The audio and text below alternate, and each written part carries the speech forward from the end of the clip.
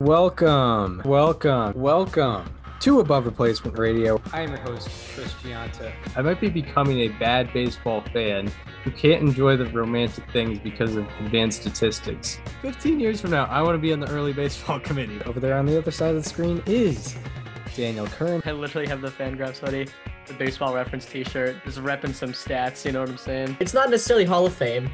It's not necessarily above average, but we can guarantee you we are better than just the standard replacement level college sophomore. And welcome to Above Replacement Radio. We're talking baseball kind of whenever. I'm your host, Chris Gianta. Over there on the other side of the screen is Daniel Curran. How you doing, Daniel? Chris, I am doing very well today. We got a couple interesting, different things we're doing for the show today. I'm excited. We got a busy recording week this week as well because we're coming up on episode 250. So yeah, it's going to be a lot of fun, a lot of excitement. Yeah, a lot of things coming up for ARR. So we'll get into the first topic, but our topic after this is taking from an MLB Now segment, kind of making it our own, not a regular segment of theirs, but one that they did and had a couple graphics about last week that kind of feigned our interests and we wanted to get into. It's regarding the Hall of Fame. And we'll get into more detail about that later, but that will probably take up a good amount of the show. If you are interested in, where we think current players are relative to the Hall of Fame, whether they, would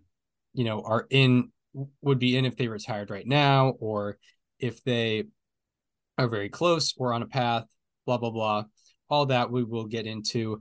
But the first topic at hand, we have the defending AL Central champion Cleveland Guardians have not been up to par, just like the rest of the AL Central. The only team that's performing sort of like they should is probably the Tigers and the Twins. I mean, you could argue the Tigers aren't even performing as they should. Right. Yeah. They are 4 games under 500, which is pretty outstanding for them. They're 3.5 games behind the Twins. I mean, they're not far from first place. That's pretty awesome. Yeah, it's a fun division. You can just take it whenever. It's all yours. Yes. But the Guardians right now are 6 games under 500. And you can credit that to a particular 20-game skid that they're on right now. They've lost 13 out of 20. And what have you been seeing from Cleveland and their struggles here? The Guardians, it's pretty obvious what their struggles are. It's on offense. They're an offense that relies heavily on base hits, putting the ball in play, not having an over-reliance on the home run, as a lot of people would put it. Some people would say that's for the better. Some people would say it's for the worst, and it's for the, it's kind of it's not a sustainable model of offense. And both those people have valid reasons to believe whatever they want, but they have a 68 weighted runs created plus in this span. They're hitting 223 as a team, slugging 329.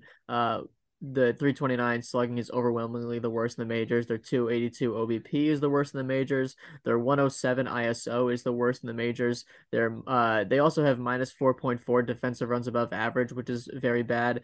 Their minus 0.7 position player wins above replacement is the worst. And Chris, do you have some individual performances to get into here? No, well, so I was going to get into some of that. However, I guess you could point to 2 particular individual performances, and I'm combining them because they play the same position. But Gallagher and Mike Zunino at the catcher position. It's really rough, especially in this 20-game span. Cleveland Guardians catchers since April 29th, which is when this 20-game span started, are slashing 095, 118, 095 for a 213 OPS and a negative 48 weighted runs created plus, along with a 39.5% strikeout rate and a 2.6% walk rate. Mike Zunino, particularly since April 29th, is 2 for 34 with no extra base hits, 1 walk, and 22 strikeouts in 35 plate appearances for a 63% strikeout rate, Wow. which is about triple league average in Wow. 35 plate appearances. So that's not helping them at all. So, I mean, Jose Ramirez had a very good day at the plate yesterday in the doubleheader, but even then, he has a 122 weighted runs created plus in the span, which is very good. I mean, it's decent, but obviously that's the best bat that they've had since then, and that's not, you want better than a 122 weighted runs created plus to be the best that you've had. But I mean, looking into some of these performances here, you mentioned the two catchers, but Ahmed Rosario and Andres Jimenez, the two, it's very funny that, they just played the Mets. It's the two pieces the Guardians got in the Lindor trade. Jimenez has a 54 weighted runs created plus in the span. Rosario has a 73 weighted runs created plus in this span. Miles Straw has a 59 weighted runs created plus, only a 234 BABIP. Miles Straw, obviously, known for not even just not known for his power, but known for not having power. So if he's not hitting for contact either, there's not much service he's giving to the team. He was running the base as well, but that's about it. Oscar Gonzalez in 12 plate appearances has struggled. Will Brennan in 48 plate appearances has a 7 weighted runs created plus with no extra base hits. I'm looking through this lineup and I see a lot of guys with no extra base hits in the span. Oscar Gonzalez, Brian Rocchio, Will Brennan, the two catchers you mentioned. David Fry in 11 plate appearances. Obviously, it's not a whole lot, but yeah, a lot of low ISOs, even zero ISOs. They're not hitting for power and they're really not hitting for contact either. And that's what this offense does best. Yeah, absolutely. And yeah, Jimenez has been possibly the most alarming with the Cleveland offense because yeah, that's someone who was relied on a good amount last year, had a OPS in the high 800s. I Yeah. think He OPS was plus. overwhelmingly their second best bat last year. Yeah, OPS plus in the 130s. And I think a lot of his problems, and I'm not doing a full analysis here, but a lot of his problems, especially lately, have been he's hitting the ball extremely soft and he's not hitting it in the sweet spot zone. Just by looking it up just now, I could see Andres Jimenez sweet spot percentage in the last 20 in the last 20 games, or at least the Guardians' last 20 games, is 22.6%, which is roughly 10 percentage points below average. And I think his average exit velocity in that span is like 80 miles per hour, which is like 8 miles per hour below league average. So Yeah, I mean, if you look at his Savant page for this year in general, the percentile rankings are pretty ugly. yeah, and granted he was a little lucky, especially on balls in play last year. However, the expected numbers are also going down. This isn't necessarily regression to the mean; it's regression below the mean for what he was doing last year. Yeah, no, that's a very good way of putting it. Um, Yeah, no, I mean, he's been struggling there. There was a whole re-looking the Prince re examining the Francisco Lindor trade this weekend where people were arguing for Lindor, people were arguing for Ahmed Rosario and Andres Jimenez, and I mean, the Mets swept the Guardians this weekend. Lindor played a very vital role in that series, and Jimenez and Rosario were not very present. yeah, So, I mean, obviously you can't judge an entire trade by 3 games, between two teams that play each other previously once every 3 years. Now it's, once every year. But yeah, I mean, it certainly wasn't a good showing for the Guardians against the team that they obviously had a lot of incentive to beat.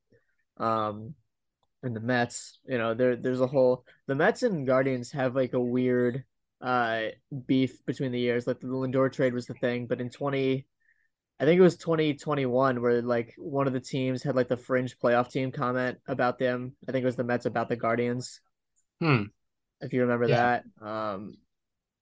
Yeah, I mean, there's not a whole lot to be super stoked about.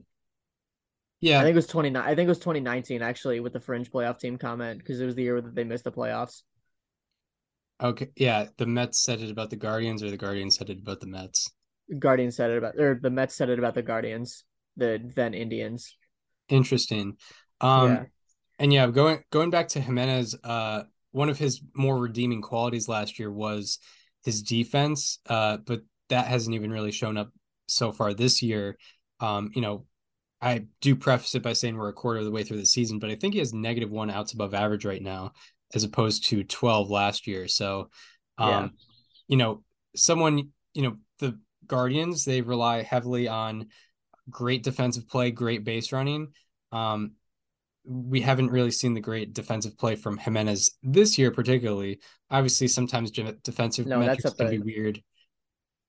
yeah, Um, that's a middle infield position too. yeah, a middle infield position, very valuable. He was very valuable to the Guardians last year. And yeah, defensive metrics can be weird. So maybe looking at it through a quarter of the way through the season isn't the most smart thing to do. But, it's just something to observe. Um, I will say with the Guardians, there is reason to have optimism with the offense. I looked into it a little bit.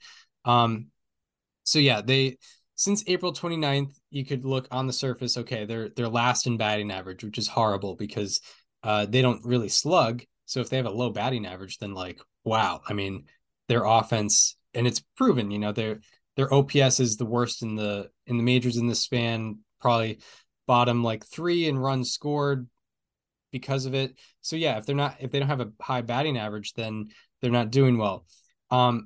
But there's reason to have optimism because they have a 255 expected batting average in this 20 game span, and they have the unluckiest difference between batting average and expected batting average by 9 points. So yeah, I said they have the worst batting average uh, in baseball in the last 20 games, but the Guardians also have a top 12 expected batting average. So, I wouldn't expect this at least batting average to be as bad for the next, for the future. Um, and particularly on line drives, they have the lowest batting average on line drives in the span, which is not good. They have like a 75-point difference in batting average and expected batting average on line drives, particularly. And then to break that down individually, Stephen Kwan is hitting 261 with a 346 expected batting average in the span. 85-point difference is pretty crazy. And Josh Bell also is hitting 250, but has a 323 expected batting average in this span. So I will say they've been the unluckiest team, at least in terms of balls in play. And it could redirect. However, yeah, um, you know, they don't have a lot of power. We know that that's been the case for a very long time. They do have the lowest barrel rate in the span. So if they have a low batting average, they're not going to power the ball out of the stadium. So that's a factor. But on balls in play, particularly, the Guardians are probably going to be doing a little bit better than they have been in the last 20 games. Yeah, no doubt. Yeah, I mean it's luckily they are in the AL Central where it's a division where you can't be out of it in a span like this. Uh unless you're Kansas City, I guess. But yeah, they're 20 and 26 on the year, only 4.5 games behind the Twins. Uh Interestingly enough, their run differential is worse than the Tigers and White Sox. Generally speaking on the season, or at least Hmm. their standing rating, their simple rating system on reference, which usually just goes off of run differential. So there's a lot to be interested in here. It's not uh the Guardians, like I mentioned, are a team that's known for playing quote unquote small ball, or at least the 2023 brand of small ball. And when they're not doing that, there's not much offense to be had, and that's what we're seeing right now. Right. Yeah. Especially you know, if things aren't falling when they usually fall, it's not like, they're going to have a solo home run to tie it and where most teams would, or like, all that type of stuff. So, when you rely on the balls in play, it can, you can die by the sword. You can live by the sword, but you can also die by the sword. And that's what's happening. They're having extremely bad luck. Um, but that's when you're playing the game of singles and stolen bases. Sometimes that can happen. Um, but yeah, so yeah, the Guardians luckily still only what, like 5 games back, 4.5. 4.5 games back. So Yeah. yeah, you can do that in the AL Central. Yep. Yeah, Um, they would be out of the AL East by now. yeah, they'd be already trading players They away. would be yeah, they would be 4.5 games out of first place actually, or out of excuse me, out of last place. uh, or behind the Blue Fourth Jays, place. so to Yeah. speak, fourth place for fifth place if they, if assuming it was like a 16 division. Yeah, the Blue Jays and Twins are the same record. The Twins are in first. The Blue Jays are in last. Yeah. Yeah. That's Yeah. super fun. Really, really cool that that's the thing. I really Right. hope every AL East team finishes over 500. That'd be so cool. It would be pretty. It would be pretty lit. I agree. Speaking of the AL East, I know this wasn't in our script for today, but the Orioles released their City Connects. I still don't love them, but I think they look better than they did in the leaks, no doubt. Um. Yeah. I mean, just by a simple change, if they just put Charm City instead of Baltimore, it's Mm, like 2 points yeah. up. My thought exactly that, and also like incorporate the Maryland flag somewhere. I mean, the Maryland flag is something that the people in Baltimore proudly display. It's definitely one of the more unique state flags. It's one that, like I said, gets a lot of representation by just your average everyday person. There was really no mention of it except for like maybe on the sleeve, like the arm sleeve. That was a very small design. Yeah, I don't know. I wish they did a little more, no doubt. Yeah. And yeah, I think they tried to do that with like the ends of the sleeves and like the Hmm. collar area Yeah, was there's sort of yeah. that design. Hmm. Um, but yeah, yeah, there could have been more interesting aspects to it. Um, you know, I'm really sad that there's only one more City Connect jersey getting announced this year, and we're not even in June. Like the Padres got theirs like basically at the trade deadline last year. right, yeah, but it would be weird to just drop one like September 15 and being like, oh, they're gonna wear it twice for the rest of the No, season. I mean it's not even that. Like like one gets released every like 2 weeks this season right now. There's been five released between the Braves, the Rangers, the Mariners, the Reds, and now the Orioles. The Pirates are next. Like it could take another month and have one out by like the early July and mid July at the worst. You can still have two more released by the first end of the first half, and then you only have eight more to do instead of 10. True, right, yeah, Because the teams that still need City Connects are the Rays, the Yankees, the Blue Jays, the Twins, the Tigers, the Guardians, the I think the entire the A's, but I mean who knows what's going on there. right. The Mets, the Phillies, the the Pirates are getting theirs. The Cardinals, the I think the entire NL West has theirs. Yeah. Yeah, they do. So the Rays, Yankees, Blue Jays, Twins, Tigers, Guardians, A's, Mets, Phillies, Cardinals. That is 10 teams. Yeah, that's 10 teams. Are you If they saying that? release two, Sorry. so I mean, if they release two more this year, they would have had eight to go, and they would have released eight this year. And I believe they released eight last year as well. So yeah, you're saying that they should just release more per year. I think all they need is two more this year, and then they could just do the same thing again next year and have all of them released by 2024. Yeah, I totally agree with that. I mean, they started this thing in April of 2021. Like that was a pretty long time ago. Yeah. Red Sox fans have been wearing theirs for, 2.5 years, basically, 2 years now. Yeah, And yeah, I mean, all of these fan bases are still waiting on theirs. it is definitely an MLB move though that they're actually going to release less per year so that they can have the Las Vegas A's one. Yeah, they're stalling for the A's to figure their stuff out. Because I mean, They would have released eight this year if the A's had their stuff figured out. the A's have a fantastic like. There's so many angles you could go with the Las Vegas one, but they're not going to be able to wear them until they actually go to Las Vegas. Yeah. And also putting out an Oakland one would just be the most pathetic thing ever. It would be, yes. It's one You where know?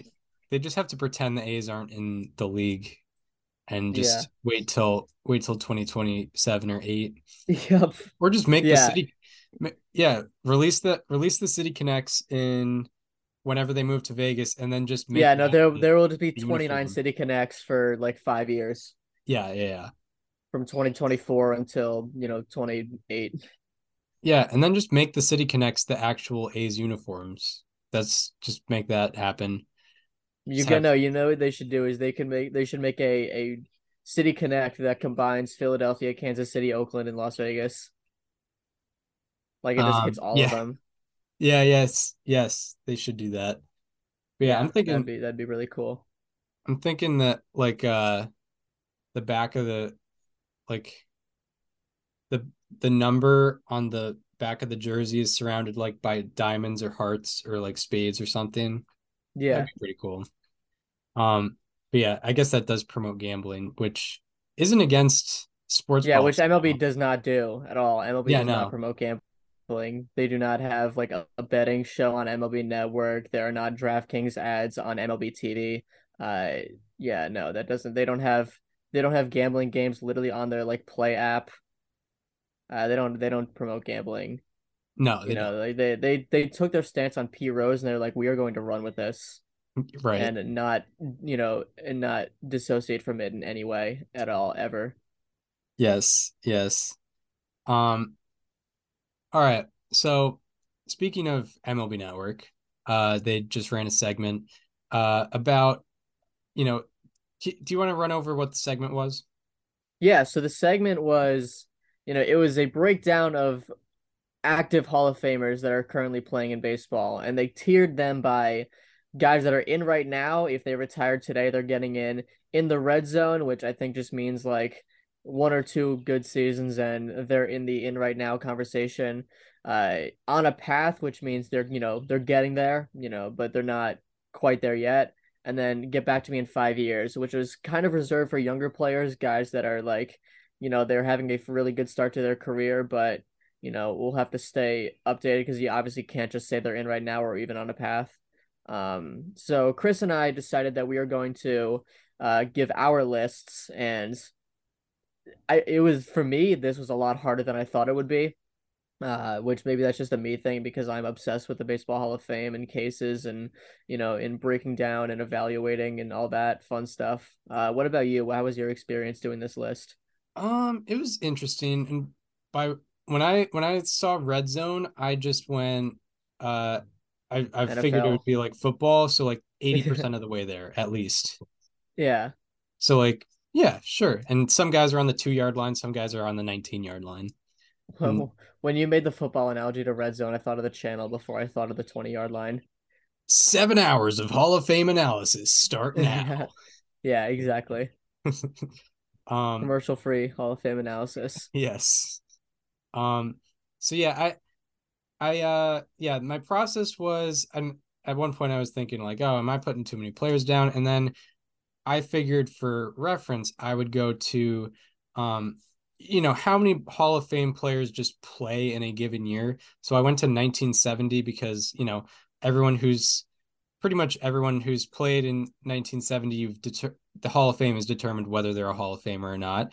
And also that was before the DH, so I could just see how many Hall of Famers had a plate appearances, how many Hall of Famers had a plate appearance in 1970, which I just gauge as like a given year, and 40 players. So, you figure probably like 30 to 40, maybe 50 players right now are I eventually put going to get into the 43 Hall in of Fame. total. I put 43 in total. Yeah, I put like I think 35-ish. Okay. Um and yeah, and especially with the get back to me in 5 years, that's very, very wide I did not range. just go for young guys. Me I neither. opened that up to some more. Do you want to just get into it?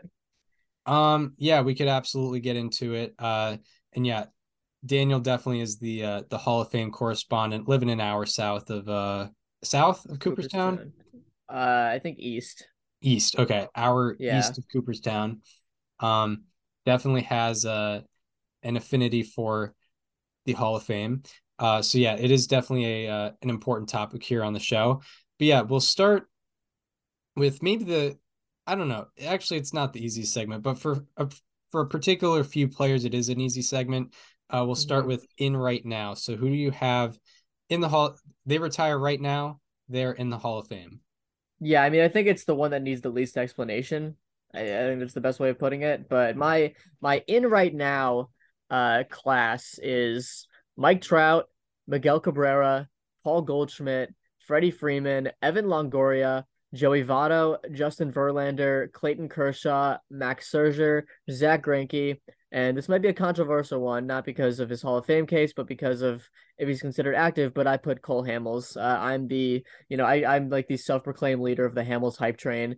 He is in the minor leagues with the Padres right now, and who knows, maybe he'll get back to the majors this year. If he does, the class of 2025 first years are going to be like, or the class of 2026 first years is going to be like the worst first year class ever because he's the only guy with any semblance of a chance there right now.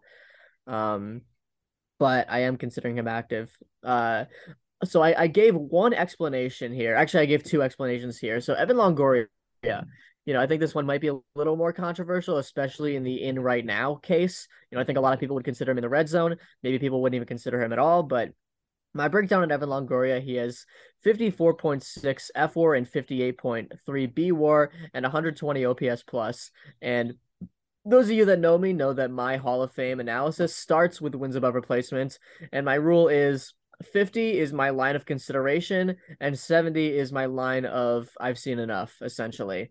If you're at 50, that's when I start considering you. It doesn't matter if you're there on both websites or one. I prefer both, obviously, unless you're a catcher. As long as you're there on Fangraphs, I don't really care because Baseball Reference doesn't include framing metrics. But Evan Longoria is at 50 on both sites, and if you look at players with 55 to 60 B WAR, 115 to 125 OPS plus, and 7,800 to 8,200 plate appearances, it's Evan Longoria, Chet Lemon, who's a guy who played for the Tigers in the 70s and 80s, and Joe Mauer. And Joe Mauer is interesting because I referenced B WAR here, and I just said catchers don't include framing metrics. Joe Mauer actually has a higher B WAR than F WAR. He's at 55 F WAR or 55 B WAR and 53 F WAR. So, and Joe Mauer is going to be getting into the Hall of Fame soon, maybe even next year. Definitely in the next 3 years, I think, because BBWA writers love voting in catchers with any semblance of a chance, and Evan Longoria is right there with him. I don't think he gets in first year. I think he gets in, if he gets in at all, I think he's a later years type of guy, like the 7 through 10 years, something like that. But I have Evan Longoria. And then my second, uh, explanation that I put is for Cole Hamels. I think that's obviously one that needs some explaining, but he has 51.6 F WAR and 58 B WAR, 123 ERA plus. And my number one stat on Cole Hamels is the first thing I point to every time I talk about him. He is one of 4 pitchers to have at least 6 seasons with 200 innings pitched, 130 ERA plus, and 7.9 strikeouts per nine. That essentially means you're pitching a lot of innings, striking out a decent number of batters, and you have very good run prevention. The only 4 guys that have done this 6 times in a season are Roger Clemens, Randy Johnson, Justin Verlander, and Cole Hamels. Randy Johnson is a clear Hall of Famer. Justin Verlander will be a clear Hall of Famer. Roger Clemens would have been a clear Hall of Famer if he didn't take PEDs. And then there's Cole Hamels. So those are my cases for Evan Longoria and Cole Hamels. Yeah. You're kind of making me look like I'm Dan Shaughnessy over here. I only have like 7 in right now. Yeah. But and then I'll I'll get in on the red zone because there's a couple guys that are on like the 2 or 3 yard line here for me. I have Salvador. No, I'm kidding. Not Salvador Perez. I have Mike Trout, Miguel Cabrera, Clayton Kershaw, Justin Verlander, and Max Scherzer. Those are probably the obvious consensus. I think everyone agrees on those. Yeah. I also have Zach Greinke, who I will provide explanation on, Joey Votto, and also Paul Goldschmidt. I only think I think the only one you're missing is Longoria, Hamels, and Freddie Freeman, which is completely fair. right. Or wait, no, do you have Max Scherzer? I have Max Scherzer, yeah. Okay. And you Verlander as well? Yep. Did I miss Yep. that? Okay. Yeah. Trout, Cabrera, Kershaw, Verlander, and Scherzer are all the obvious ones. I think Yeah. consensus. I think everyone agrees on that. Zach Greinke, I'll provide some explanation on because I think people just forget, how good he is, how good his career is, because he is, an interesting guy. He has kind of been with a lot of organizations, so he's not any organization's like best player or like, and he's had one Cy Young, but it was on the 2009 Royals. So I think people kind of forget how good he is sometimes. And with Greinke, from 2008 to 2019, he's 3rd in B WAR and 4th in F WAR. third in B WAR behind Kershaw and Verlander. And I think personally for me, if I'm looking at career WAR, I kind of look at career B WAR because, I think I consider ERA a little bit more when I'm talking over a longer term scale because pitchers can kind of fit to a certain way, and also B WAR factors for if you have a good defense behind you or not. So it kind of factors that in a little bit more. Um, and yeah, and also he averaged 5 WAR per year for a 12-year span between 08 and 2019. So I think Zach Greinke, and along with that, he accumulated 5 wins above replacement as a hitter. So that's pretty wild if you want to factor that in. So yeah, Zach Greinke, I have in right now as well as you, and yeah, I think Greinke can get muddled in or can kind of get forgotten about a little bit because, um, he wasn't a Cy Young finalist like every year, but when he's been at an elite level, it's been like crazy elite. We saw that with 2015 and 2009. And when he wasn't like that, he was usually still like a 4 to 5 win pitcher in terms of wins above replacement. Also a career 122 ERA plus, and he's the active leader in innings. So he's accumulated that over a really long period of time. He has the longevity. He's 82 strikeouts away from 3,000. So, I just think overall, clear cut Hall of Famer Zach Greinke. Yeah, no, Joey I would Votto, agree. Joey Votto. I mean, it's kind of a boomer take to say he's not a Hall of Famer because you're just looking at hits and home runs and the total number of that. If you just looked at on base percentage the same way you looked at batting average and looked at times on base the same way you looked at hits, it would be a clear case that Joey Votto is a Hall of Famer. Led an on base percentage 7 times, top 5 in OPS plus 7 times. That's a park adjusted statistic, so that doesn't even factor the fact that he played at Great American Ballpark for all of his career. He led in times on base 5 times. That's important. That's hits, walks, hit by pitches, all that. He led in that 5 times. Also 8 seasons with 475 plus plate appearances and a 155 OPS plus or better. There are 2 other players with exactly 8. Those are Johnny Mize and Frank Thomas. Both are Hall of Famers. And he also had 9 seasons with a 925 OPS in 475 plate appearances or more. The other players with exactly 9 seasons of those parameters are Mike Trout, Vladimir Guerrero, Rafael Palmeiro, Ken Griffey Jr., Mickey Mantle, Harry Heilman, and Rogers Hornsby. All those are Hall of Famers except for Rafael Palmeiro, and Palmeiro obviously on the juice, so he was not voted in. And then the last player I'm giving an explanation for my in right now is Paul Goldschmidt. He kind of borders between red zone and in right now for me, but I think if he retired right now, I'd put him in. He's over 60 B WAR, and he's at like 56 point something F WAR. And my explanation for that, he's the second most position player F WAR since 2013 behind Mike Trout. And he also has 5 6-win seasons and 7 5-win seasons, according to Baseball Reference. And I qualify that as a Hall of Famer. And he's been doing it for a while. I mean, second most position player F WAR since, in the last decade is a lot of that qualifies him for me. And F WAR takes into account the positional adjustment and takes away points for being a first baseman, and he's still second best for the last decade in terms of position players. All right, so now we'll get into the red zone. Who do you got? Yeah, real quick, I'll just provide a brief explanation for why I put Freddie Freeman in the in right now list, just because you didn't. Freddie Freeman's obviously a guy that's going to do a lot more in his career. He's only 33 years old, which is pretty crazy considering how much he's already accomplished. But he's at 52 F WAR, 51 B WAR, 140 OPS plus. That's really valuable to me. Obviously, I think it's natural to not put him in right now because we know he's going to do so much more. But if he were to retire right now, I would still put him on my ballot. Anyway, my red zone, I kind of define this as guys that are around 1 or 2 solid seasons away. But I have Mookie Betts, Bryce Harper, Manny Machado, Nolan Arenado, Jose Ramirez, Jose Altuve, Andrew McCutchen, and Kenley Jansen. I think I only provided one explanation for this one, and it was Andrew McCutchen. He's obviously not someone that I would put in right now. But a couple good seasons and he's there. He's at 51.6 FWAR, 48 BWAR, and 129 OPS plus, which is really impressive. He's obviously not going to stay in this bracket forever, but guys with a 125 to 130 OPS plus and 8,000 to 8,500 plate appearances include Minnie Minoso, Yogi Berra, Bobby Bonds, and Bobby Grich. Two of those guys are Hall of Famers, and two statistically should be Hall of Famers. And those are, I think, his best Hall of Fame comparison right now is Minnie Minoso. And he's a guy. He is 36, but he has a 123 OPS plus this season. So he's proven that there is still something left in the tank. I think one or two more good seasons, and I'm listening on Andrew McCutchen.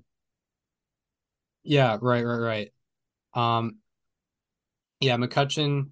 Yeah, McCutchen's definitely interesting. I know when we did the all decade team back when we were in the radio studio, I think I had him, or maybe we both had him in the outfield for that all decade team.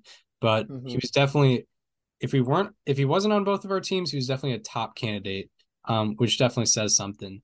Um, so I can't wait to hear your explanation on Jose Ramirez. um, I don't have him in the red zone. I have him on a path. Really? Look at Yeah, me being the Jose Ramirez guy today. yeah. Um, maybe I just looked too much into count and not rate statistics because I don't spend a second looking at count. I'm being gonna be completely honest. I guess for except for war. yeah, I Uh, was looking at total war and not yeah. I maybe I don't know. he's one or two seasons away from 50. That's kind of why I put him there. I think he's at like low 40s on both sites. And yeah, I guess maybe I could just put him in the red zone because he literally is the third best position player since 2016, and that's like a Almost a decade at this point. yeah, that's a Yeah, 7 year span. he's at 42.7 F war, and I would imagine his B war is probably relatively similar. I mean, he kind of does everything. Maybe it's even higher because they value his defense. His B war is 41.7. Yeah, so I figure, a couple good years to get to 50. Yeah, yeah, I think for me, I think he's probably like bordering between on a path and red zone. Maybe he's at the 22-yard line for me right now. All right. Um, so for red zone, for what I put down, I put Mookie Betts, who I think is on like the 2-yard line. I think literally if he gets MVP votes this year, I think I would put him in. Yep. I would Yeah, put him in right he's now. incredibly close. Yeah. Manny Machado. I also put Jacob deGrom in the red zone, along with Freddie Freeman. Freddie Freeman is also very close for me. Bryce Hmm. Harper's in the red zone, Nolan Arenado, and I put Evan Longoria in the red zone. However, I think he's just not like it's hard. It would be hard for me to put him in the Hall of Fame tier right now, and like it's hard for me to imagine him like having like a 4-win season that puts him over the edge for me. Um, but I did just put him in the red zone. Uh, who where did we differ on the red zone? Jose Altuve. Yeah, Uh, I have him on a path. okay. Did you say Machado? Yes, I did say Yeah. Machado. All right. We obviously had Jose Ramirez. I mean, we kind of differed on Evan Longoria. And did you put McCutchen? Did I catch that? I did not put McCutchen. Okay, and then Kenley Jansen. Yeah, I didn't have Kenley in there. I think part of it is like I'm seeing how much Wagner's struggling to get in and how I don't have him high on my, ranking of like Hmm. where I put him on the Hall of Fame ballot. And he had a 187 ERA plus. I mean, that's pretty Yeah, no, crazy. And that is a and very good point. Billy Wagner's overwhelmingly better than Kenley Jansen career wise. I don't really think there's much Kenley can do at this point to even get to where Wagner was. yeah, But yeah, I mean, I'll provide more of an explanation later on. I'll say that. yeah, with Billy Wagner, yeah, I think he has a 187 ERA plus, and Kenley is like at 160 something, 162, I think. Yeah. So and it's not Billy like Wagner also had 903 innings pitched, and Kenley's at like 780. yeah. So Kenley could throw more innings for sure. I mean, he's 35. Mm-hmm. Um, But yeah, it kind of just depends how he closes out his career. Nice. Or yeah. Um, so yeah, it kind of depends for me on that. Who And did then you have did you have explanations did on you have here? DeGrom in the red zone? I did not. I have him on a path.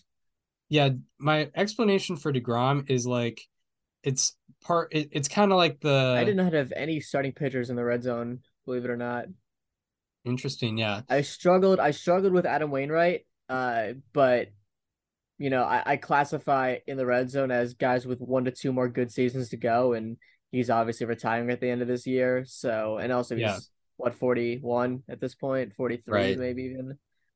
He's you know you can't really rely on. Well, he's got to get 1 or 2 more good seasons. It's not like he's 36. Yeah, true. And So yeah, regarding DeGrom, I think it's sort of it's a he's definitely whenever he does enter the Hall of Fame conversation, he'll be an interesting conversation for sure. It's almost like a Sandy Koufax conversation, sort of, because he's probably not going to mhm. accumulate a lot of wins above replacement. But I mean, just like thinking about even what he does when he's healthy, um, like how he's so far and above everybody else. I was looking recently, even before Yeah, this conversation arise, since the start of 2021, like he has the best FIP by like 0.44, and he's the yeah, best strikeout minus walk rate by almost 10%. It's absolutely crazy. So if he can do that for 140 innings 2 or 3 more times, I think he's capable of getting in. He already has 2 Cy Youngs under his belt. Another Cy Young finalist under his belt, and even like 2015, like 2015 to 2017, he was also really, really good. Putting together full seasons, not quite at the Cy Young level, but very, very good, like 4 to 5 win seasons. So that's my explanation of why he's in the red zone. He probably won't even get to like 60 wins above replacement, but he's like at that level. And I guess the one argument against that is like, Johan Santana, he didn't get into the Hall of Fame, not even yeah. close. Um, I mean, but I'd argue everything DeGrom has done has already surpassed Johan Santana. that is true. That is true. But yeah, so that's my tangent on Jacob DeGrom. Would you like to provide any more explanation? I mean, I'll get to it later, I'd say. I think I got everything. I mean, we agree on a lot of stuff here. Betts, Harper, Machado, Arnado. Did you not put Jose Altuve? I put him on a path. I'm kind maybe I'm being weird about that, but what is he, 32? He's 32 and he's like just below 50.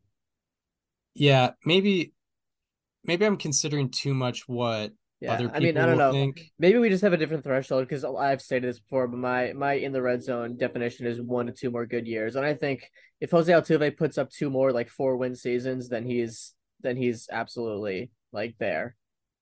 Right. Yeah, I definitely understand that.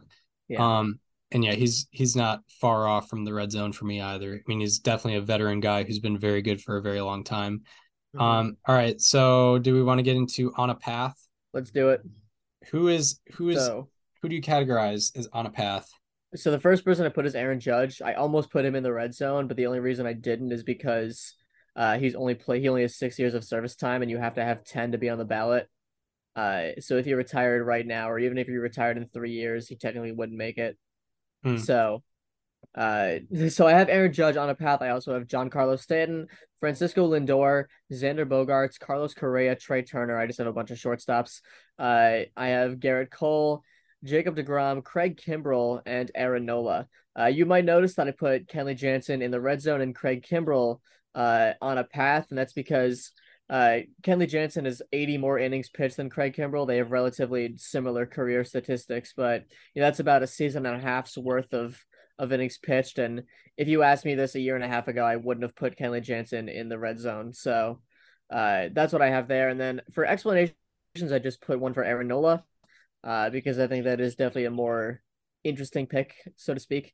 He has 31.1 F WAR, 30.9 B WAR, 115 ERA plus in 1291 innings pitched, and he is one of 7 pitchers to have, or is it 7? I think it's 7. Yeah, pitchers with 10 plus strikeouts per nine and a FIP below 3.35 in their first 9 big league seasons with at least 1,200 innings pitched. The other ones to do so are Jacob DeGrom, Pedro Martinez, Chris Sale, Steven Strasburg, Garrett Cole, and Max Scherzer. And all of them were, I mean, Sale and Strasburg are realistically probably not making the Hall of Fame at this point. Pedro Martinez and Max Scherzer go without saying, and Garrett Cole and Jacob DeGrom I also put on a path. So Aaron Nola, I think, belongs in that same category. What about you? Um, yeah, I think as I'm listening, it's easy to forget about guys, so I think I'm Hmm. sort of adding adding maybe one or two guys that I wasn't particularly thinking about because there's so many players to think about here. On a path, I think this is as you go further down, you get more and more subjective. So it's sometimes Yeah. harder and harder to explain, and it's more about how you're outlooking a player's career than how you're reviewing a player's career. So it can get interesting when you're talking about this. So on a path, I have like a different, characteristics of players. So in no particular order, by the way, here. Aaron Judge, Jose Altuve. I mean, he's near the red zone. Shohei Ohtani, I think, is on a path. Oh my gosh, yeah. Jose Ramirez on a path near in the red zone. I'd say this is a weird one, and I don't even know how much I agree with this, but I just put him down. I put Chris Sale here, because I don't know. I mean, like if he can get it back to where he was pre-surgery, I think there's something there. And pitchers definitely age differently than position players. Uh, I also put Francisco Lindor as on a path, Carlos Correa. I put Garrett Cole on a path, and I and maybe this is naive, but I put Juan Soto on a path already just because of how Fair young he enough. is. I'm not gonna Um, lie, I'm adding Shohei Ohtani to my on the path list. yeah, yeah, yeah, Yeah, that goes without saying. right. I mean, He might even be close to the red zone at this point. right. I mean, this is his third year where he probably just needed to do what he did for 4 years, really, Yeah, realistically. And then he's a Hall of Famer because of how amazing it is. Um, so yeah, so let's see our overlaps here. Um, yeah. How many players did you put? I put one, two, three, four, five, six, seven, eight, nine on a path. Okay. Um, Yeah, so we agree on Aaron Judge and Shohei Ohtani. yeah. Um, I put Altuve and Ramirez on a path instead of red In the red zone. zone. Um, I don't, yeah, I think Ramirez, maybe I just bias it because he's younger and like I feel like there's so much more he's gonna do, but that doesn't mean I should exclude him from the red zone. But I think part of it is just maybe the fact that he hasn't won an MVP yet.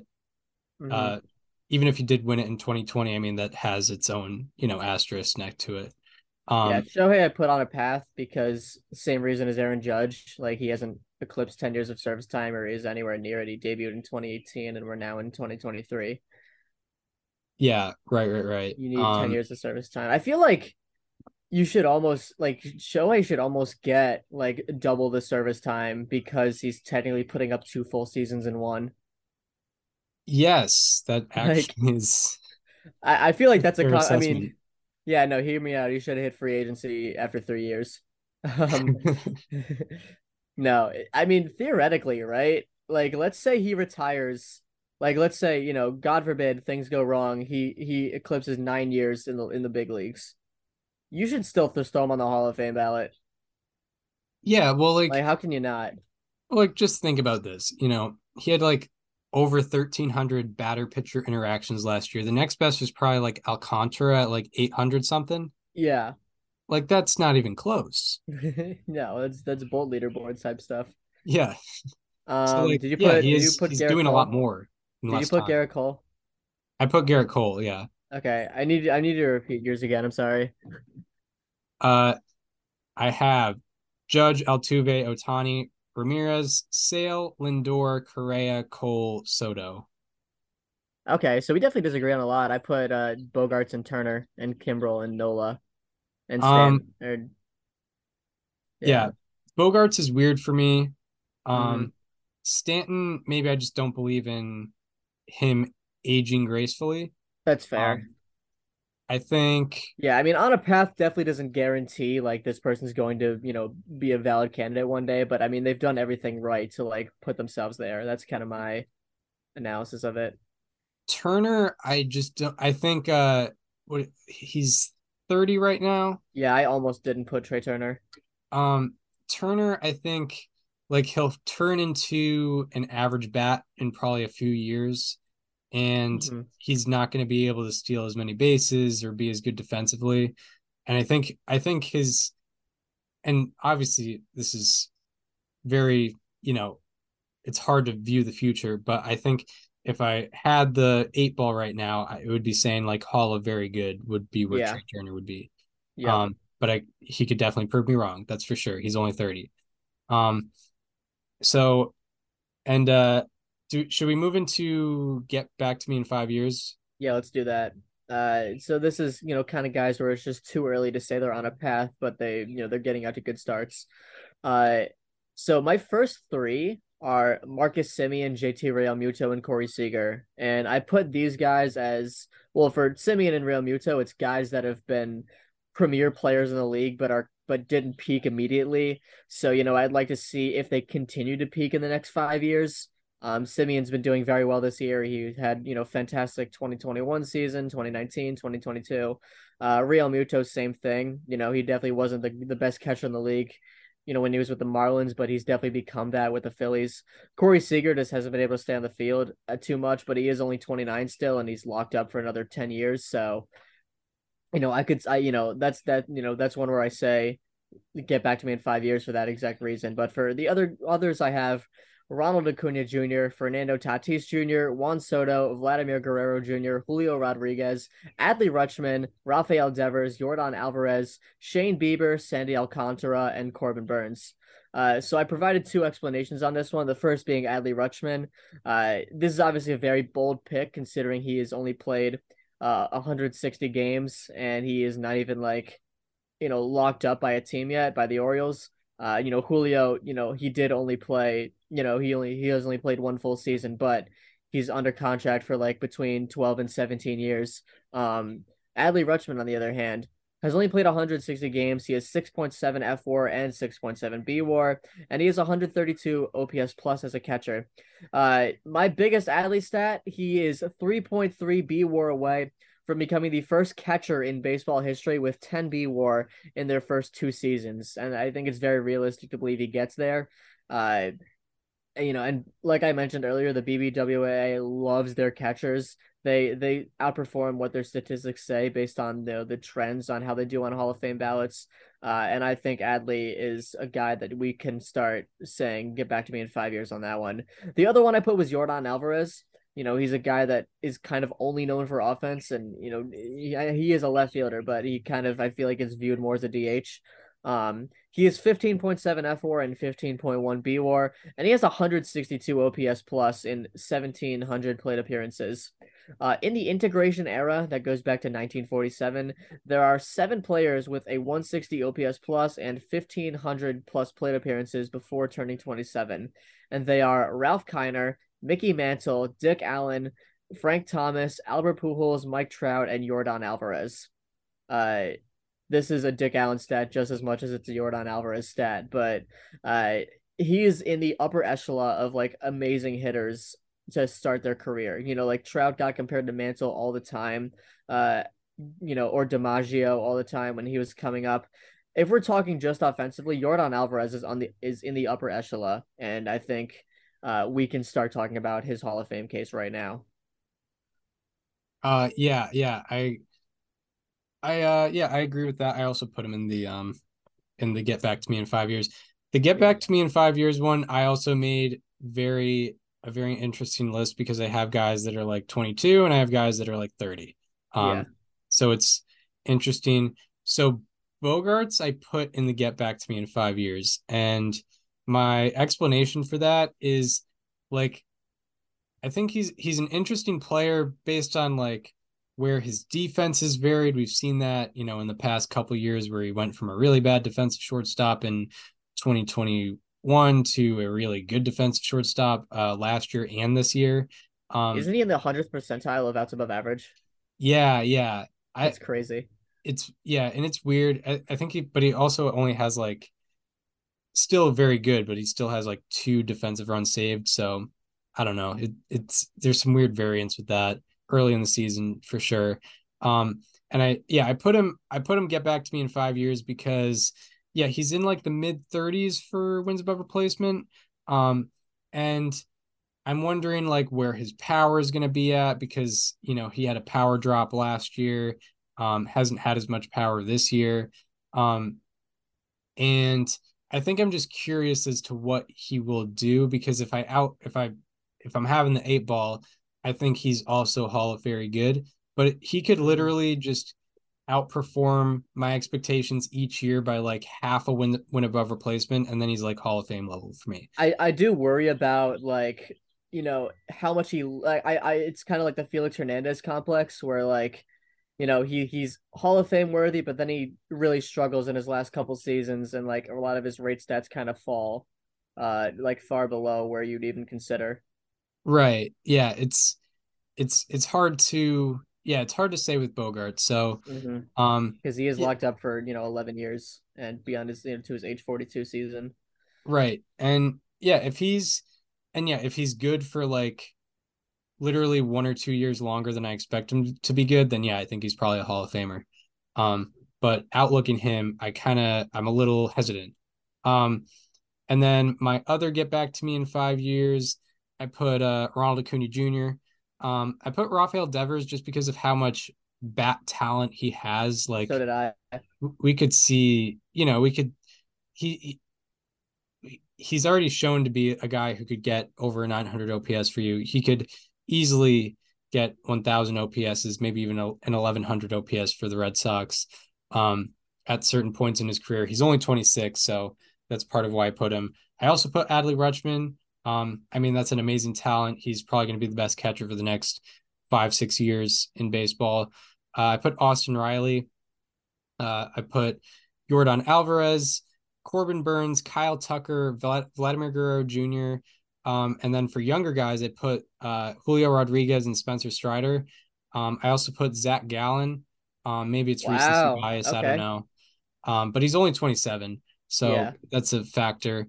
Um, I put I added Aaron Nola because you mentioned him in the On a Path, and I also put Fernando Tatis Jr. because I completely blanked on him before. Yeah, that's But fair. he's absolutely amazing.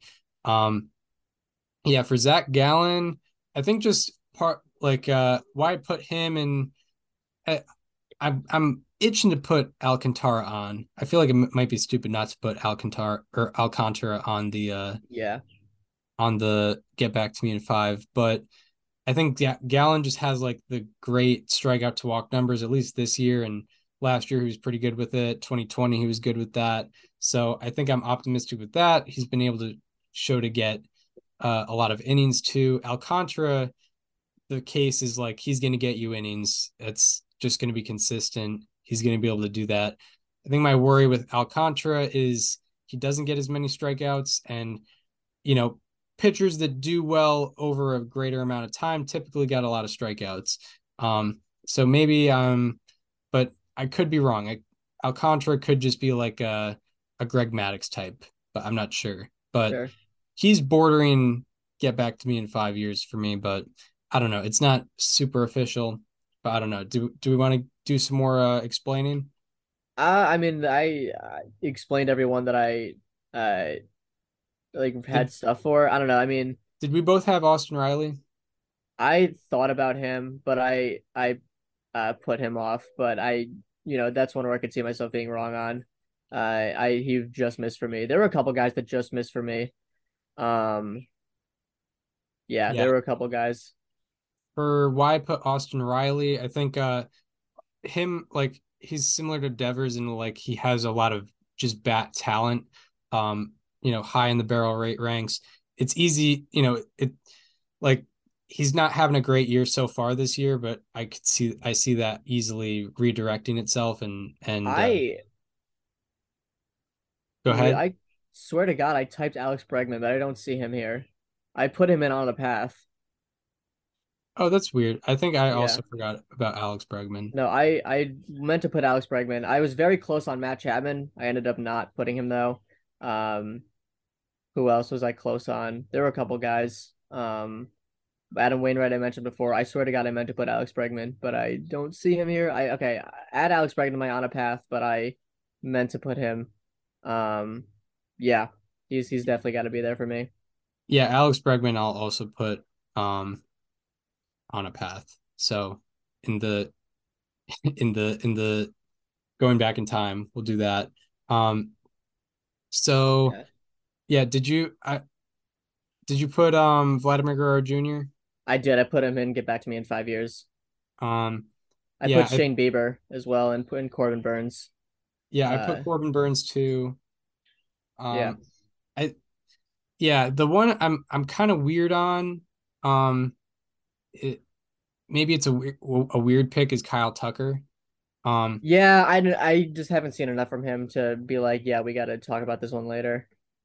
yeah, I think I might have had just lower standards for the Get Back to Me in 5 years because it was mostly guys that like piqued my curiosity.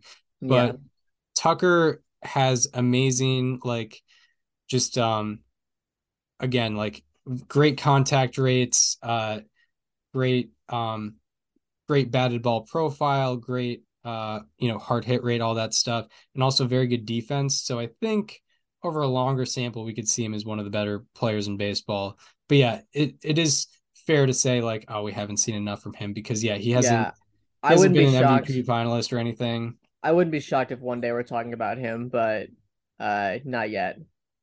And I think yeah, I made mine very subjective because I put two guys that are literally in their second year. I put Hmm. Julio Rodriguez because of just great defense, um great batted ball profile stuff, great base running. Like that's an amazing talent, and I could see him being, in 5 years we could see him on a path. Spencer Yeah. Strider, same thing. Like, I mean, he's literally leading in strikeout rate over the past 2 years and all that. Hmm. Um, and yeah, as long as he can stay healthy, I see no reason why he Yeah. isn't. Mine was also, I guess, very subjective because I put Julio, but not, and like Adley, but not Spencer Strider. I did think about him. Yeah, Uh, and it's tough because you don't know how many innings he's going to throw. hmm. You don't know if some problem is going to arise. Not Yeah. uh, Pitchers are a little more, I guess, risky for yeah, that reason. Exactly. yeah, that's Um, true. yeah. Do we want to get into players to highlight, or is there anything more that needs to be said? No, I don't think so. I think good discussion to have. I Yeah. think it's MLB now brought up a good potential for dialogue. So I Hmm. appreciate them for that because yeah, you don't really think about that while it's happening. It's more like 5 years after, and it's like, oh, this guy's on the ballot. Wow, look at that. Yeah, Um, I think the ballots are gonna give it really fun when you and I are in like our 30s, when it's guys that we got to watch the peak of. yeah, that's true. Yeah, Because I mean, because next year it's like, oh, Joe Mauer is on the ballot, but like I didn't watch most of his career. Chase Utley, same thing. I yeah, guess Adrian Beltre we kind of did watch the peak of because he peaked very late. He's on the ballot next year. that's true. What's funny is like I mention this sometimes during Hall of Fame talk because it's a funny subject, but like literally like we talk about like Andrew Jones, Scott Rowland. My memory of Scott Rowland is like him on the Blue Jays as like a 36-year-old just diving down the third baseline, which and like not being his peak form. And my memory of Andrew Jones is being like, Yeah, did you see him in person? I watched the Blue Jays Red Sox game in '09, and I think that's when he Okay. was there. Gotcha. I mean, yeah, you probably had no idea. Actually, that guy's like a future Hall of Famer. Yeah, no idea. And then Andrew Jones, I just remembered as like an overweight pinch hitter for the Yankees and not, the best defensive outfielder of all time, Yeah, I mean, statistically and just by eye test. I saw Vlad Guerrero Sr. play for the Orioles in 2011, and 11-year-old me had no idea. Like, actually, this guy used to be insane with the Angels and the Expos, Yeah, and now he's just, happy to get some ABs for the Baltimore Orioles. right. Exactly. Although Exactly. he was good for the O's, and he was good for the Rangers in 2010.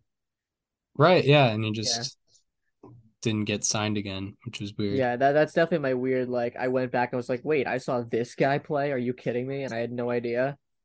Yeah. Right. Right. Like, Right. why didn't I understand at 11 years old how good Vladimir Guerrero was in 2004 when I was 4 years old? Why didn't someone take out their original iPhone and and show me a YouTube video of him throwing out that guy with the Expos. Yeah. Yeah, dude, why didn't my dad pull out his BlackBerry and be like, see, he hit this ball off the ground in this very ballpark. Yeah, Yeah. why didn't he? Yeah, why didn't he pull it out and wait an hour for the video to load? Yeah. Um, Yeah. Well, what's up with that? exactly. So that will lead into players to highlight for good and bad reasons, where we will start off with some players that have been outperforming our expectations a little bit, at least as of late. For our Monday, May 22nd, 2023 edition of How About That? Who do you have for us today? So how about that? I briefly mentioned him, I think last show or a couple shows ago. I think it was last show. I'm talking about the new ground god in Major League Baseball. I'm talking about Bryce Elder of the Atlanta Braves, who in the month of May has a 1.93 ERA and a 2.56 FIP. He has a K to walk ratio of 3.17 over this time and has not allowed a home run. Throughout May, he has a 56.1% ground ball rate, the sixth highest among the 104 pitchers with at least 50 batted balls throughout the month. His sinker slider combo has been equally effective. Obviously, when you're talking about most ground ball guys, guys that are not named Andre Palante, you're talking about sinker ballers. And that's exactly what Bryce Elder is. His sinker has a ground ball rate of 61.3% in the month of May. That is 7% above the MLB average. But his slider has actually been what's outperforming it. Almost every time you see a sinker baller with a good slider, is like their secondary pitch. Logan Webb is a good example. Their slider usually gets hit in the air a lot, but as for Elder, his slider actually gets hit on the ground just as much.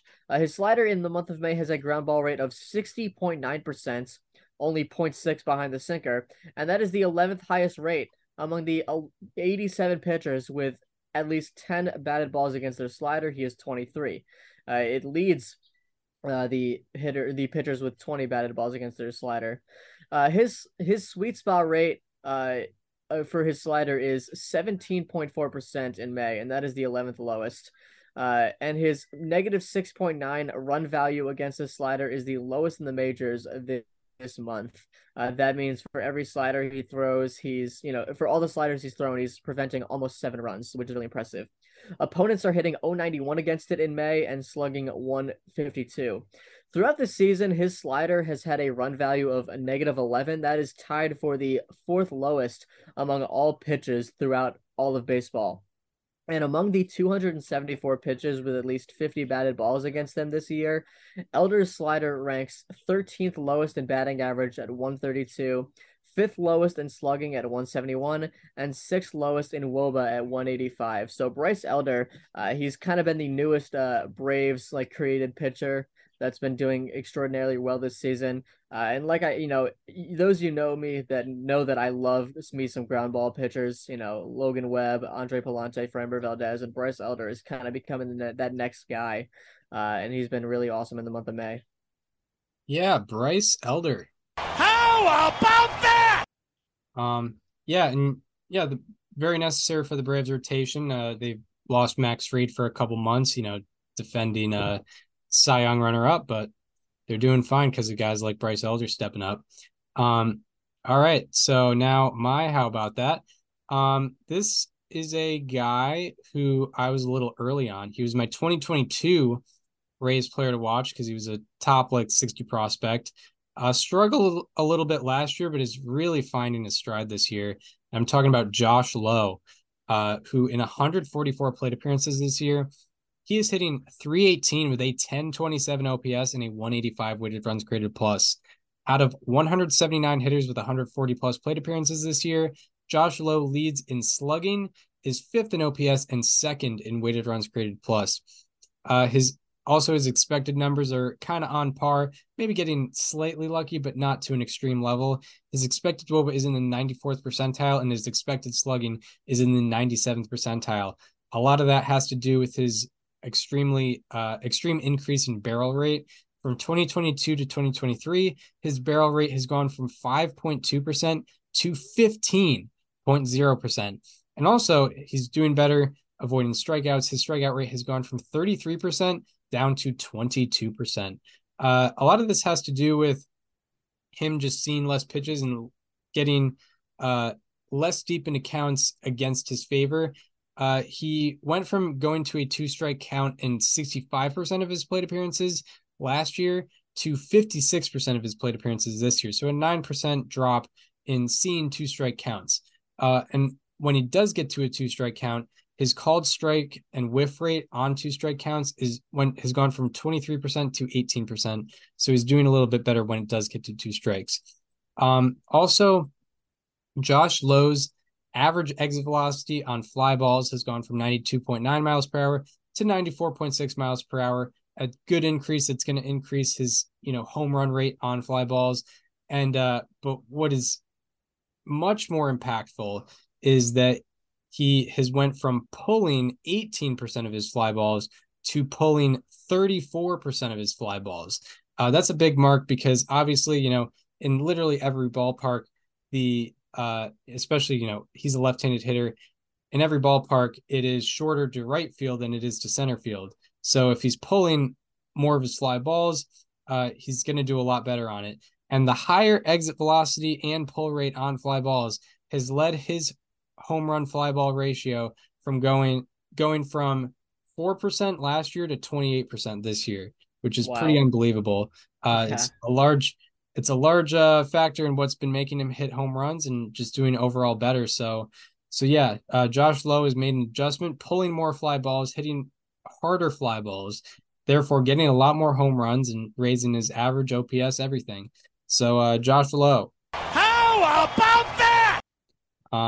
All right, so now we go from the highs to the lows, where we're talking players or subjects that have been underperforming with our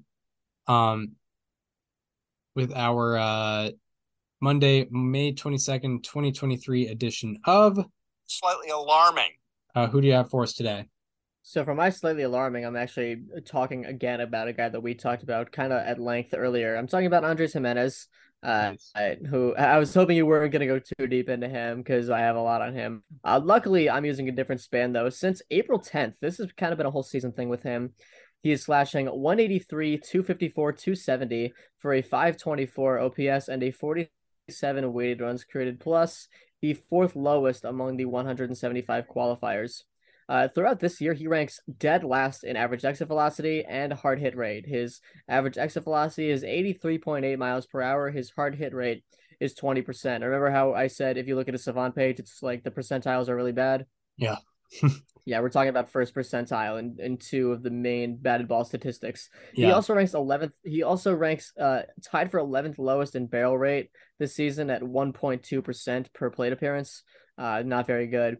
And throughout this span, 18.1% of his batted balls have been 30 plus degrees and 85 miles per hour or less. That's essentially a high fly ball that is not going to get out, and it will almost always be a fly out. That is the 16th highest rate among the 278 hitters with at least 50 batted balls over the span. So not only is he hitting the ball at the softest rate, but he's also hitting the ball in the air far too much. And that's why you're seeing a lot of the decreases that you're seeing for him. His outs above average this year has gone from the 98th percentile in 2022 to the 35th percentile in 2023. And this is because last year he specifically dominated in plays to his right. He had 10 outs above average to his right. That was the fourth highest in all of baseball. And this year he is at a flat 0, and there are 96 players that have accumulated at least one out above average to their right. And Andres Gimenez has done that none of the time. His success rate overall this year, his success rate added has gone from 3% to -1%, which is pretty substantial between the 2 years. So Andres Gimenez, he's hitting the ball very lightly. He's not playing good defense. And obviously, like we mentioned earlier, he's a large part of the reason why the Guardians have been slipping over the last 20 games. Yeah, Andres Gimenez. Slightly alarming. And yeah, they did just give him an extension before this year. Yes, they did. Yeah, so yeah, I mean, yeah, not hitting the ball hard or in the right places, and he's playing bad defense, as you mentioned. Not the best. My My slightly alarming is also a younger guy who really broke out last year. In fact, won National League Rookie of the Year. I'm talking about Michael Harris, who in 91 plate appearances this year, he is hitting 171 with a 509 OPS and a 41 weighted runs created plus.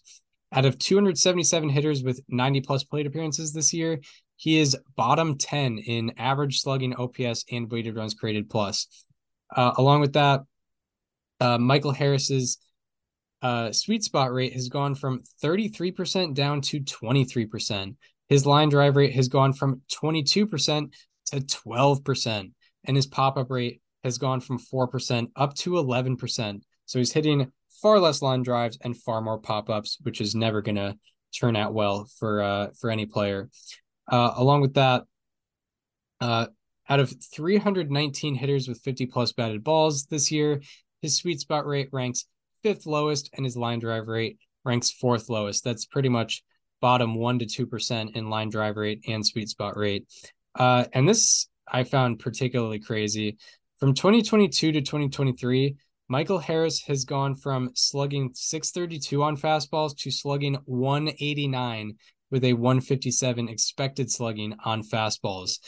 His whiff rate on fastballs has gone from 23% to 30%, and his average exit velocity on fastballs has gone from 89.3 miles per hour to 84.0 miles per hour. Also, he had a 36% sweet spot rate on fastballs last year, but has a 7% sweet spot rate against them this year on 27 batted balls, 2 batted balls in the sweet spot on fastballs this year. There are 323 hitters to see 150 plus fastballs this year. And not only does Harris have the lowest expected slugging against them, no one is within 80 points of him in expected slugging on fastballs. I don't know what his problem is. It's pretty insane to see a year-to-year change like that, from going to slugging over 600 on, four seamers, cutters, sinkers, to slugging under 200 on them. So I don't know if it was a bad adjustment or a bad habit that he's running into, but he is just not seeing fastballs the same way he used to, and not seeing really any pitch the way he used to, but especially fastballs. So Michael Harris so far in 2023. Slightly alarming.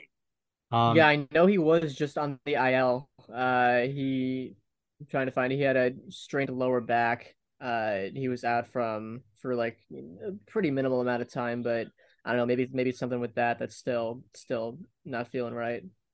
Right. Yeah, it definitely could be attributed to the injury, because I tried to look up the injury, but I found something that took him out of like a game that was day to day, but not the IL stint. But yeah, it's interesting, but once again, Braves keep rolling. They're still a first place team. Yep, of course they are. So yeah, shout out to them.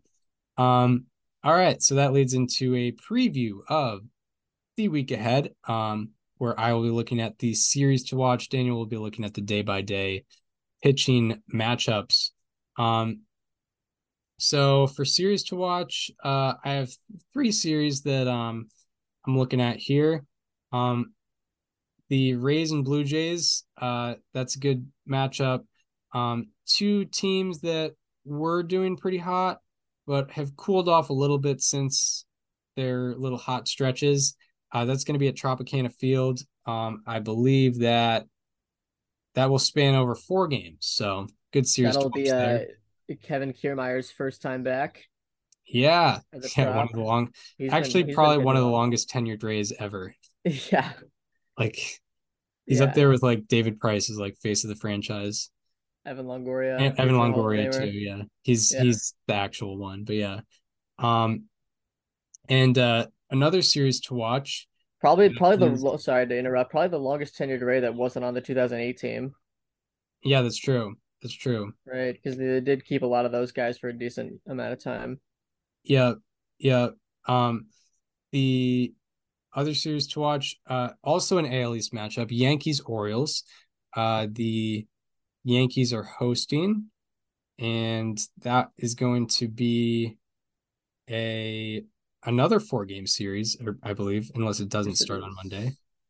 It does not start on Monday, so it would It's be a a 3-gamer. 3-game series, spans Tuesday to Thursday.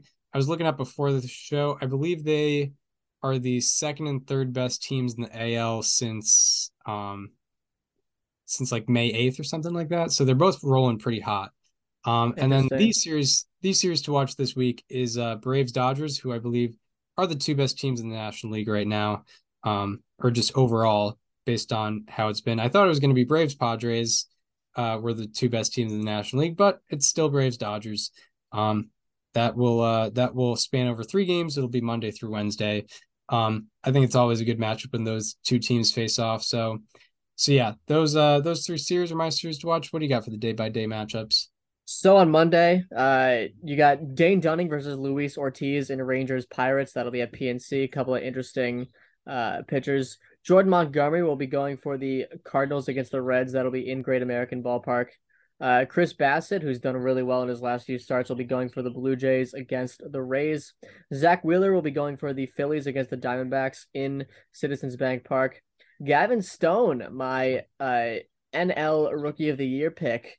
He will be pitching tonight against Charlie Morton and the Braves. He'll be pitching for the Dodgers. He already made one start in his career. He's going to be making his second start, so that's exciting. Brady Singer will be pitching for the Royals against the Tigers, and that'll be in Kauffman Stadium. Bailey Ober will pitch for the Twins against the Giants in Minnesota. Edward Cabrera will pitch for the Marlins against the Rockies in Coors Field. The last time Edward Cabrera pitched in Coors Field, he was throwing 96-mile-per-hour changeups, so that'll be fun to watch tonight. Luis Castillo will be going for the Mariners against the A's in Seattle, and the matchup of the night comes from Astros Brewers in Milwaukee. It's Christian Javier versus Corbin Burns. Yeah, that one goes without saying, doesn't it? So on Tuesday, you have Dylan Cease going for the White Sox against the Guardians. That'll be in Progressive Field. Nathan Eovaldi and Rich Hill, a couple of former Red Sox, going into Rangers Pirates. You'll have Graham Ashcraft going for the Reds against the Cardinals. Jose Barrios and Taj Bradley facing each other in Blue Jays Rays. That's a pretty good matchup. You got Yu Darvish versus Mackenzie Gore, the Matt Gore revenge game. Yeah. He'll be going against the Padres. So you will have Kyle Bradish versus Garrett Cole in Orioles Yankees at Yankee Stadium. Kodai Senga and Drew Smyly will face each other in Mets Cubs. I believe you're going to have Bobby Miller versus Spencer Strider in Dodgers Braves. The Dodgers haven't officially announced their starter yet, but it's to be announced, and Bobby Miller was called up recently, so I think that's what you're getting. If so, that's going to be a really, really cool matchup. You're going to have Yuri Perez facing the Rockies for the Marlins in Coors. Brian Bale facing the Angels for the Red Sox in Anaheim. And matchup of the night comes from Giants Twins. It's a couple of how about that's of yours, Chris. It'll be Alex Cobb versus Sonny Gray. Right. Yeah. Wow. That's cool. Yeah. Very cool. The only reason I didn't put Bobby Miller versus Spencer Strider as matchup of the night is because the Dodgers haven't officially announced their starter. But if that's actually the matchup, that'll be really, really cool. Yeah. Yeah. Bobby Miller will be making his major league debut. He throws 100 miles per hour. He's a beast. And Spencer Strider needs no introduction. On a Wednesday, you have Martin Perez going for the Rangers against the Pirates. You're going to have Anthony DeSclafani and Joe Ryan facing each other in Giants Twins. Joe Ryan has been killing it lately. Michael Kopech, who pitched 8 innings with 10 strikeouts in his last start, will be going against Cal Quantrill in White Sox Guardians. You will have Shane McClanahan pitching for the Rays against Yusei Kikuchi and the Blue Jays in Tropicana. You will have Tony Gonsolin and how about that Bryce Elder facing each other in Dodgers Braves. Zach Greinke will be going for the Tigers against the Royals against the Tigers. You'll have Tyler McGill versus Marcus Stroman, the Marcus Stroman revenge game in Mets Cubs and Wrigley. Sandy Alcantara will be facing the Rockies for the Marlins at Coors. Tyler Anderson will be facing the Red Sox for the Angels. Bryce Miller will be facing the A's for the Mariners at T-Mobile Park. He's been awesome this year. And matchup of the day comes from Diamondbacks Phillies. It's Zach Gallen versus Ranger Suarez. Yeah. It's a good one. Pretty good one. Do you have matchups for Thursday or too early? No, we're gonna cut it off at Wednesday. Yeah, that's fair. That is fair. All right. Well, that does it for this installment of Above Replacement Radio. We hope you enjoyed this one.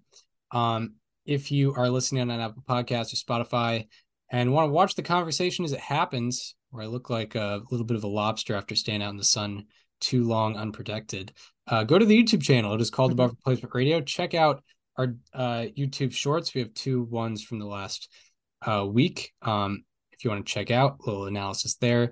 And if you are listening on YouTube or watching on YouTube, want to watch the audio only streams, go to the Apple Podcasts and Spotify streams. They are called Above Replacement Radio, and follow and subscribe to, and whatnot to those.